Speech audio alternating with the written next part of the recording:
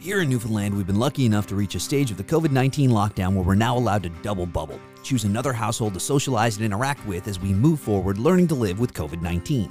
This is the Double Your Bubble podcast, where I talk to people about who they've chosen. I'm Mike Hickey, and my guest today is Kim Follett. Kim is 33, married with a kid, and is on temporary layoff related to COVID-19. I talked to her about their democratic approach to bubbling. We drew names out of a hat. Which I love. It's the most diplomatic way I've heard yet. But tell everybody why you did that. So we have 3 sets of grandparents because my parents are divorced.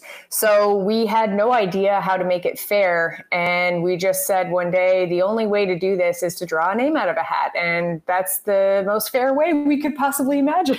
And who won? It was my in-laws. Yeah, the nice part about that is that they just moved to St. John's. So they missed out on some time with him. So it did work out.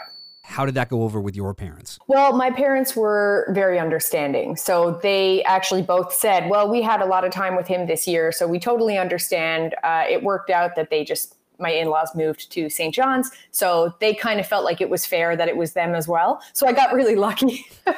It could have gone badly. It could have gone badly. I was like, there's no favorites here, guys. I just kept saying it. And honestly, when we pulled the name out of the hat, it didn't matter whose name got pulled out of the hat. I actually bawled because I felt bad for the other people regardless. Any other friends or relatives that were kind of in the conversation, or did you guys just go, nope, just pick from the grandparents? There was a side of me that thought it would be really nice to double bubble with another person who had a toddler, but I couldn't justify it because I know how much the grandparents wanted to see their grandson. Look out for Kim's own podcast, Don't Be Talking, coming soon. If you have a story about how you doubled your bubble, let me know on Twitter at Hickey, Mike. Thanks for listening.